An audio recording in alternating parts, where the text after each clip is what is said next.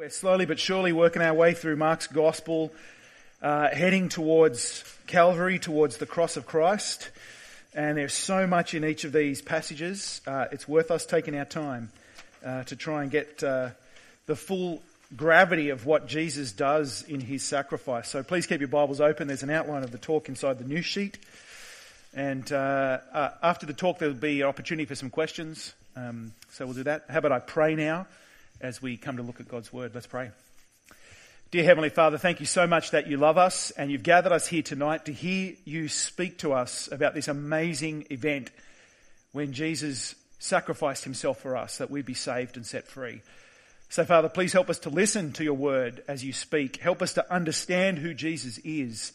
Help us to be transformed by this knowledge that we are loved. And we pray this in Jesus' name. Amen. Well, I love reading books. And there was a time when I used to love reading serious books like literature.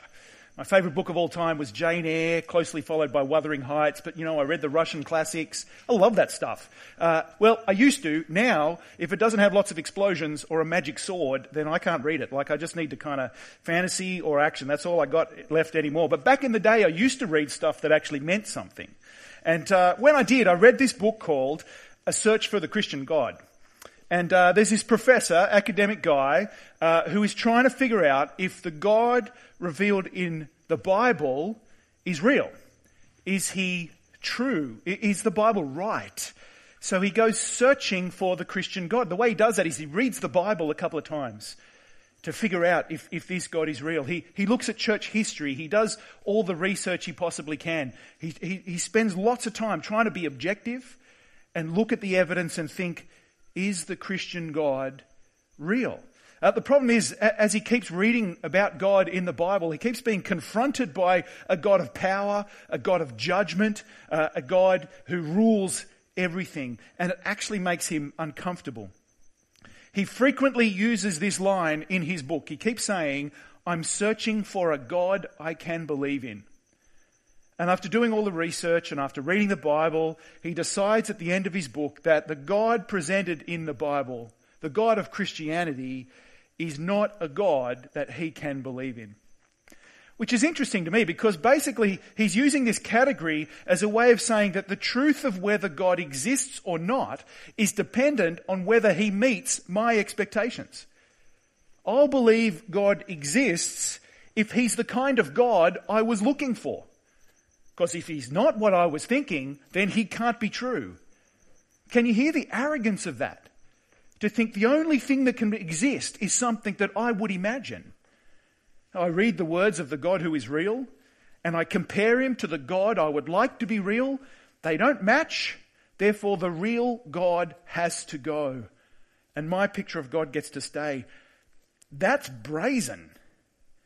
That the God who created the universe and who personally created every one of us, the God who is holy and eternal and all-knowing and all-powerful, he needs to fit in my comfortable box of expectations. I get to define who God is. I get to define what God is like, and he needs to fit around me. It's a complete role reversal at that point, isn't it? Where the God who creates us and defines us and tells us how to live, we're doing the opposite back to him. This is the arrogance of mankind. See, we want God, we like him being there throughout history. It has always been the case, but we want God on our terms. We want God to be manageable. We want him to fit into our expectations. And when he doesn't, we have the audacity to suggest he is wrong because he's too angry or he's too powerful or he's too controlling or he's not controlling enough. It's a lot like our society. When it comes to God, people, their mind is already made up. They've already made up their mind. And that's why it's hard when we try and share the gospel with them. We try and share the Bible with them. We try and say, come along to church. The reality is when it comes to God, their mind is already made up. And this is exactly what we see happening in our passage today as Jesus is dragged before these religious leaders, this council of the chief priests. These are the ones who were meant to teach about God and lead people to God. He's dragged before the religious leaders and basically we see God on trial. And verse 55 tells us what kind of trial it is. The chief priests, the whole Sanhedrin, that's this council that's gathered, were looking for testimony against Jesus to put him to death. But they could find none. See that? They've already decided what needs to happen. They've already decided what their conclusion is. Now they try and find some evidence to fit that. They're looking for testimony against... They're not looking for the truth. They're not trying to figure out who is this guy. Let's figure out what he claims. Let's actually sit down and look at the facts. The truth is standing there in front of them. But they're not interested. They already want to put him to death. They're just trying to figure out how. They need to reject him and kill him. And so they look for testimony against him. It's so like our world. Our world just grasps at any opportunity, any excuse not to believe in God or trust in Jesus. They'll believe anything. The reason they can't find the evidence that they need is because verse 56 tells us many were giving false testimony against them, but their testimonies didn't agree.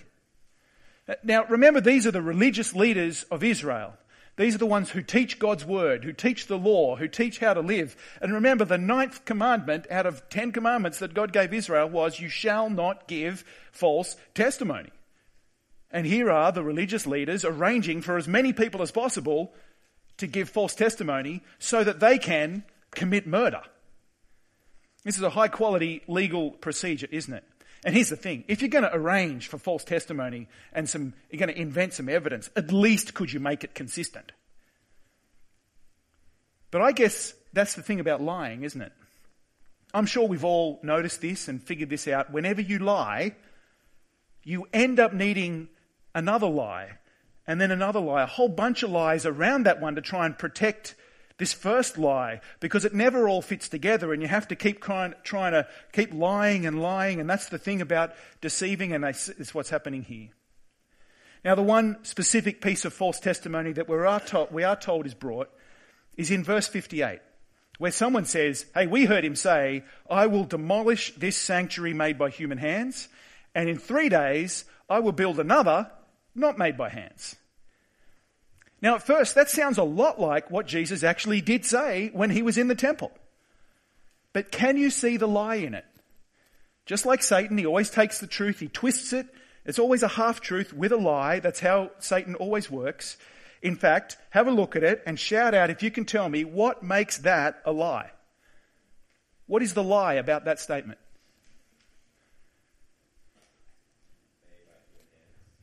It's not the bit about the made by human hands. Because that building was made by human hands and he's talking about his resurrection body. That's not the bit I think that's the lie. Is it where it says, raise it up? I'll raise it up in 3 days. That's not the lie, because he will raise it up in 3 days. In his resurrection, you know.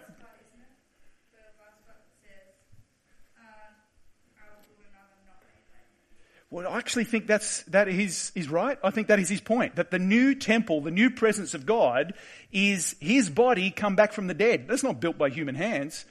That's the new temple, and it is raised. That's the distinction. A building versus not a building. I think that's right. Where's the lie? I will what? I being Jesus rather than God the Father. Will what? Destroy it and rebuild it. The lie is that they accuse him of saying he's going to demolish. He never says that. He doesn't say he's going to destroy the temple. In fact, what Jesus had actually said, he enters the temple, and it turns out the religious leaders have turned this place of holiness, coming before God for forgiveness, they've turned it into a marketplace, and they're making all sorts of cash. Jesus goes in, pushes them all out and says, what is going on? You've ruined my Father's house. And then the Jews come up and demand a sign and say, what authority do you have? And he says, destroy this temple and I will raise it up in 3 days. And John's gospel goes on to explain, he's talking about the temple of his body at his resurrection. Jesus doesn't threaten destruction. He promises restoration and rebuilding and resurrection. That's what he's come to do, to save and restore. But he's saying, if you destroy this temple, then I will raise it. He's saying, if you destroy the presence of God in the world, which is me. Again, he never said he was going to destroy anything. Again, they're lying. In fact, they're the ones who are planning to demolish the temple. That is, they're going to kill Jesus. The thing they're accusing him of, they're about to do. The presence of God in the flesh. But he promises he's going to raise it up in 3 days. See how even as these guys think they're putting Jesus on trial, the reality is it's the other way around. And all the way through, it's their guilt that's being revealed. They lie, they desire to kill. It's their guilt that's on display. And their testimonies still don't agree. So the high priest, the guy who's in charge, he stands up. And he says to Jesus, don't you have an answer for all these accusations? Why does he need an answer for all these accusations when they're all self-contradictory and wrong anyway? And so Jesus' answer is silence. Because just as they've made up their mind beforehand, and they're going to stick to their lies because they want to kill him, Jesus has made up his mind beforehand and he's going to stick to the truth, he's going to trust God, and he's going to let them. And that's why he is silent. He has a plan, he has a purpose to fulfill God's promises, which means he has to suffer and die. So the high priest again asks him, verse 61, are you the Messiah, the Son of the Blessed One?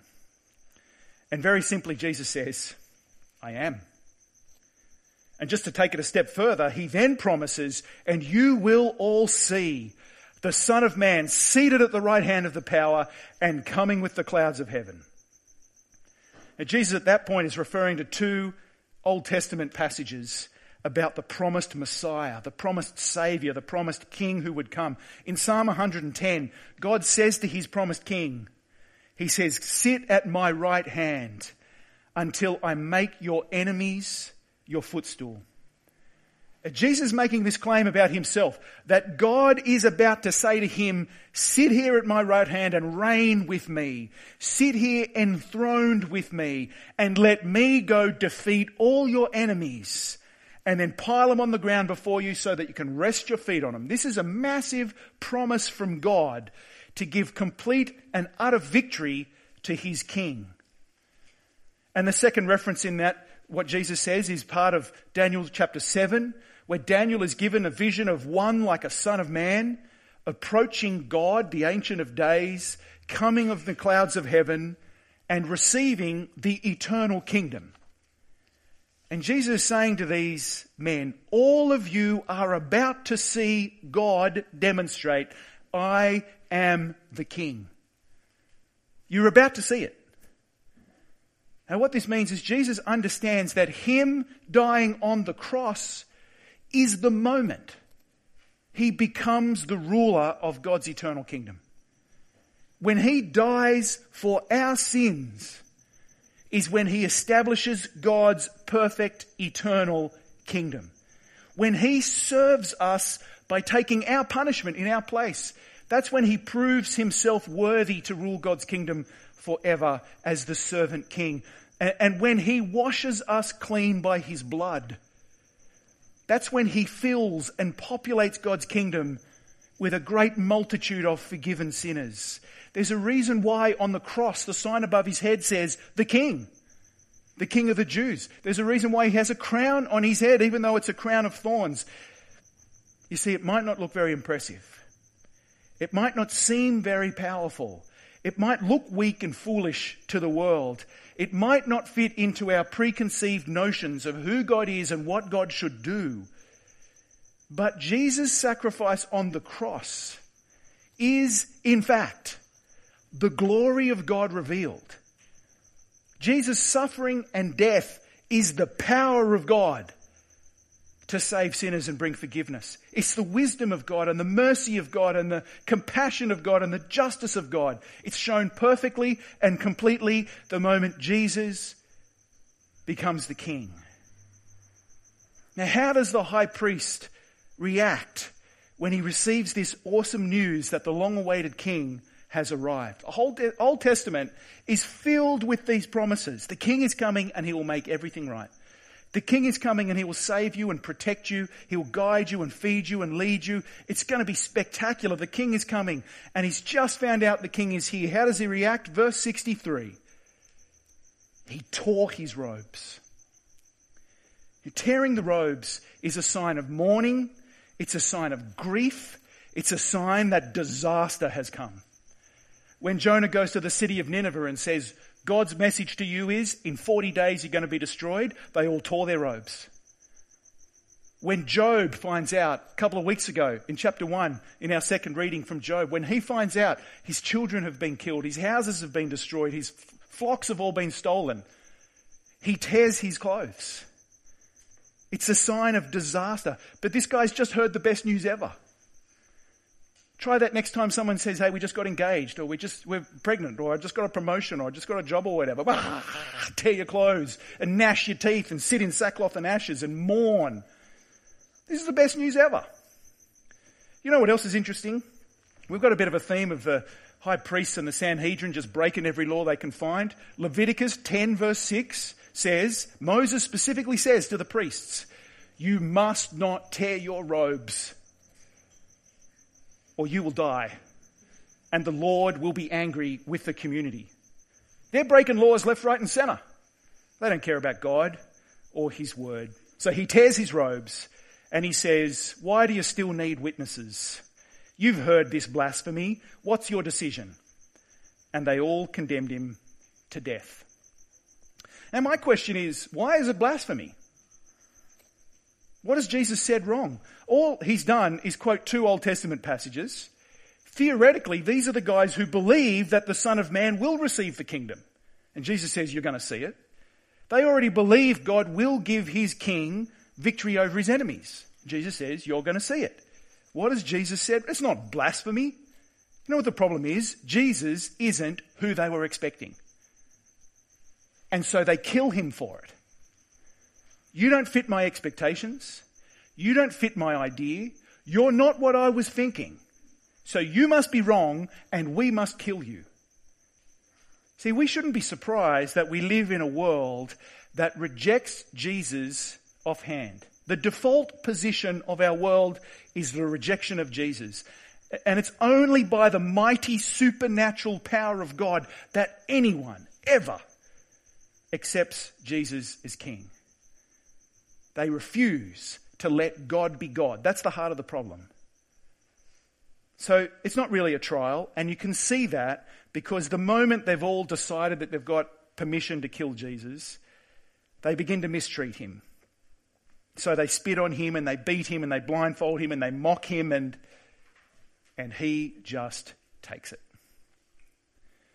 Well, then the scene moves from Jesus, as it were, in the courthouse to Peter down below in the courtyard. Jesus has stood firm in the trial and continues to trust God. Peter, on the other hand, shows human weakness and is about to fail and fall. Now, Peter really wants to follow Jesus, doesn't he? Verse 66 tells us he's in the courtyard. The passage had begun with Peter following along. Jesus is being interrogated and beaten, and Peter's there. He wants to be there. Earlier in the chapter, verse 29, verse 31, he'd said, I will never leave you. Even if everyone else runs away, I will never run away. Even if I have to die with you, I will die for you. He really wants to follow Jesus. But here is the question. For everyone who wants to follow Jesus, if you follow Jesus, are you willing to go where he goes? Are you willing to be treated the way he is treated? Are you willing to follow him all the way and be rejected by the world and mocked by the world and physically attacked by the world? You can't be a Christian and accepted and loved by the world. You've got to pick one. Are you going to follow Jesus? Or are you going to give him up for the world? Or will you only follow Jesus when he leads you where you want to go? Will you only follow Jesus when it's comfortable, when it's easy, when it's convenient? See, Peter had to make a choice. The choice in the end is between Jesus and himself. I can preserve myself and protect myself, or I can follow Jesus. And he chooses himself, doesn't he?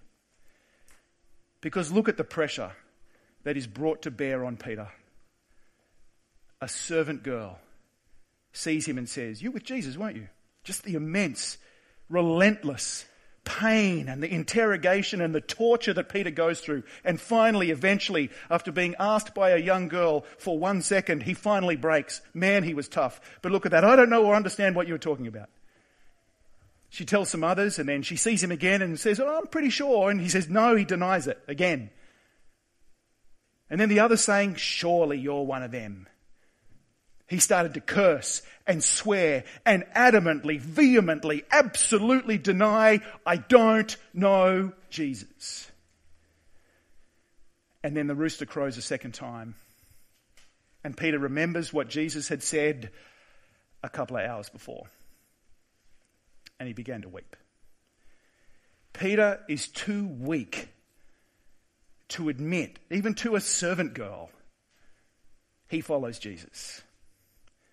Peter chooses to protect and save himself and reject Jesus, while at that very moment, Jesus was giving himself up to protect and save Peter, who obviously didn't deserve it. You see, that's the case for every Christian. This is the truth that makes Jesus' sacrifice especially profound. Jesus gives his life. Jesus suffers. Jesus dies for people who reject him, ignore him, and shove him out of their lives.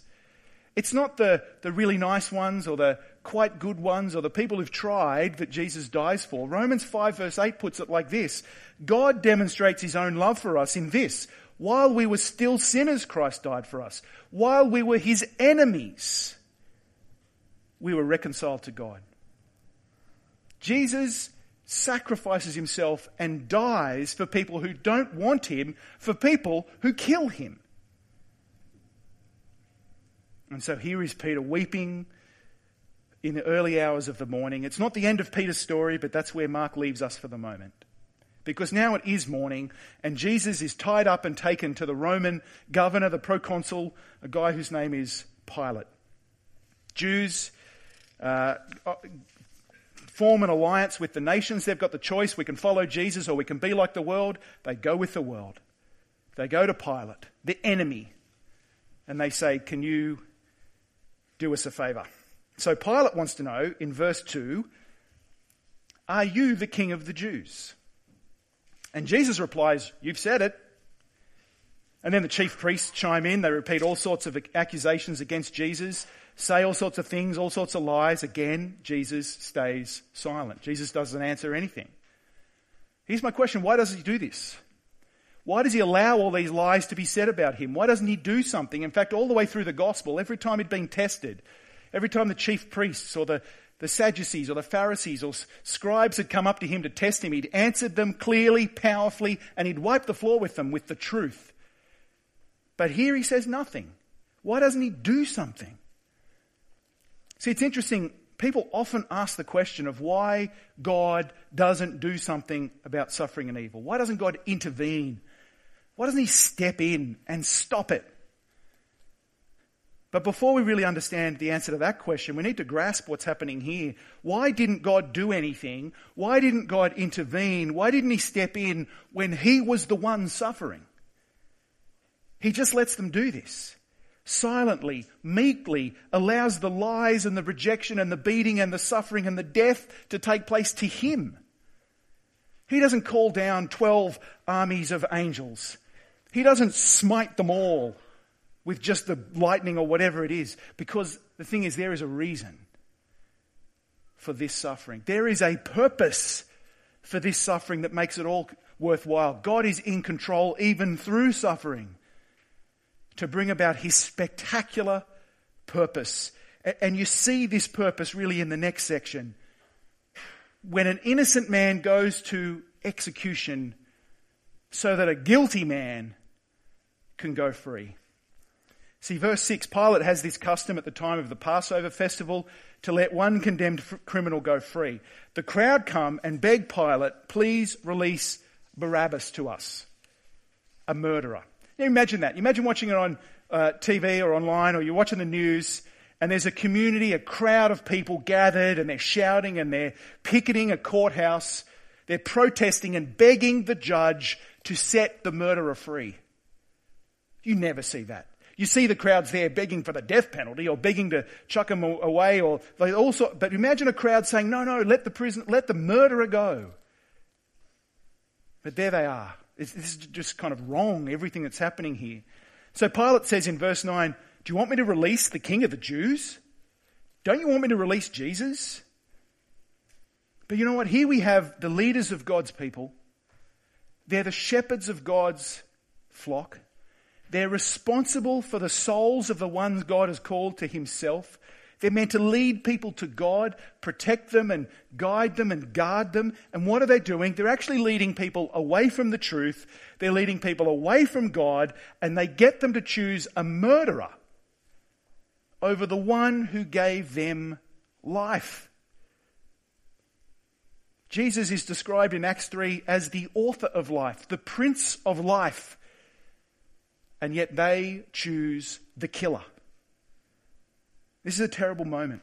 Jesus has come to his people full of grace and truth, full of mercy and love and the power to save and the power to heal and the power to give life. But verse 12, Pilate asked them, well then what do you want me to do with the one you call King of the Jews? And they say, crucify him. Not just throw him in prison or not, we don't really care, we just love Barabbas. Crucify him, one of the most horrific ways of killing someone. And Pilate says, why? What has he done wrong? And there's no answer, there's no proof, there's no evidence, there's no reason, there's no logic. There's just more shouting, crucify him. And that's where our society is at when it comes to discussing different points of view. There's no logic or proof or argument or evidence. It's just who can shout loudest. And then we have permission to bash that person up. So Pilate faces a choice then, doesn't he? There's choices all the way through this passage. Pilate here, in many ways, is like your average Australian. Probably doesn't hate Jesus like this crowd does, but he's not exactly a born-again believer. He's kind of in the middle. But the reality is, there is no middle.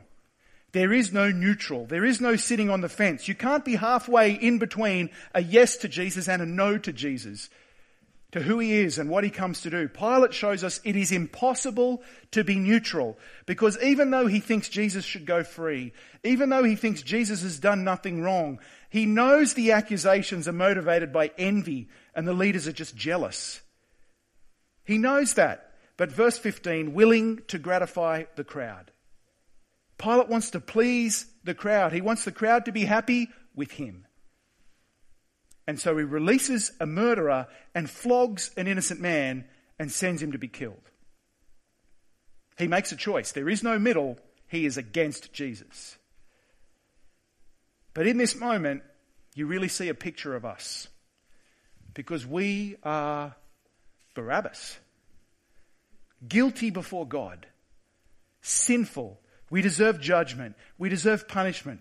We deserve death. But Jesus, the perfect, holy, righteous one, goes to death in our place so that we can be free. So that we can live. So that we can be forgiven and reconciled to God. All the way through these passages, Jesus is in complete control. And Jesus chooses us. Because he could have saved himself. He could have spared himself suffering and death and mockery and rejection at any point. More significantly, he could have spared himself the spiritual suffering of having to drink the cup of his Father's wrath. He could have walked away. But Jesus goes to the cross. He allows himself to be killed because he chooses to love us. Jesus is the God we can believe in.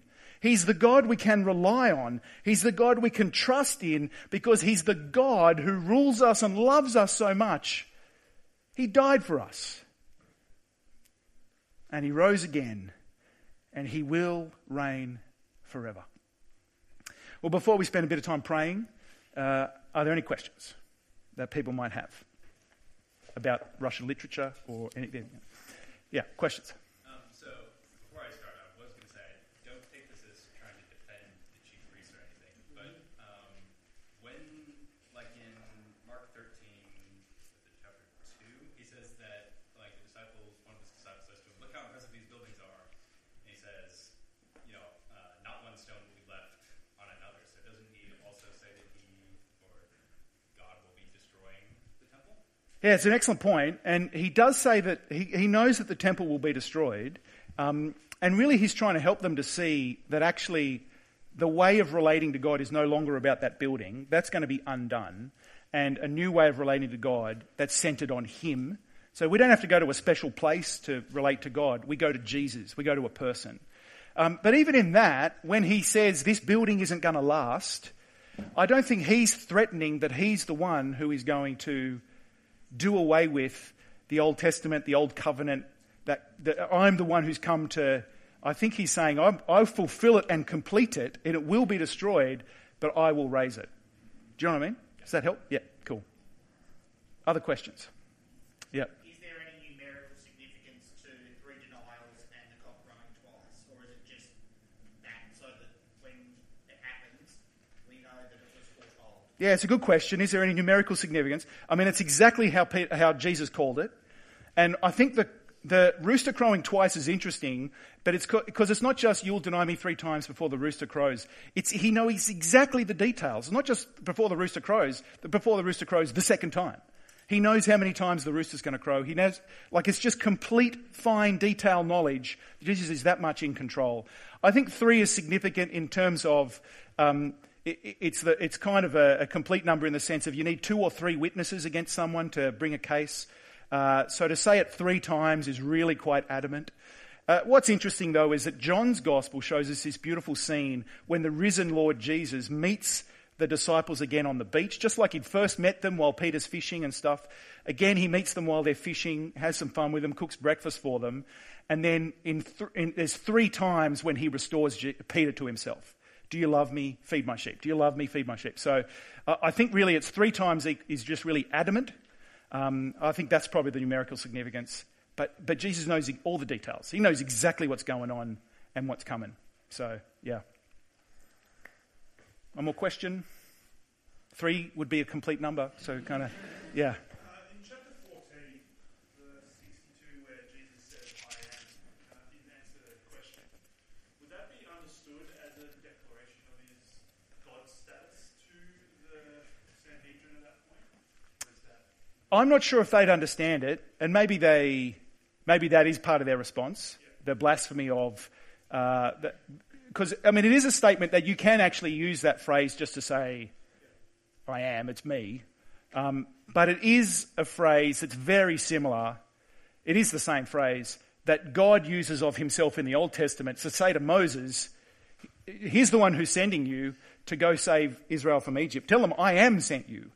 And so when Jesus uses that phrase, I think you are meant to hear those reverberations of the Old Testament and Jesus knowing full well his own identity and making those claims. So yeah, maybe you're right. Maybe they actually got that bit and were really offended by that. He's saying, I'm not just the king that got promised, I'm God. Yeah, quite possibly. Cool, excellent questions. Let me close in prayer. Dear Heavenly Father, thank you so much that you love us with an everlasting love, and your love is more than just a feeling or a sentiment. Your love is proven and demonstrated powerfully and deeply in Jesus going through all this for us. Thank you for his trust in you and for his love for us. That meant he died to save us from sin, to save us from judgment and hell. Thank you so much that he now reigns as our glorious King forever, and we long for the day when he comes back. So, Father, please protect us and help us to live in this world that hates you. Father, help us to share this amazing message with the people around us, and please do your work, your mighty spiritual work of changing people's minds and helping them to see and know and love Jesus. Thank you once again, Father, for who you are and what you've done for us. We pray this in Jesus' name. Amen.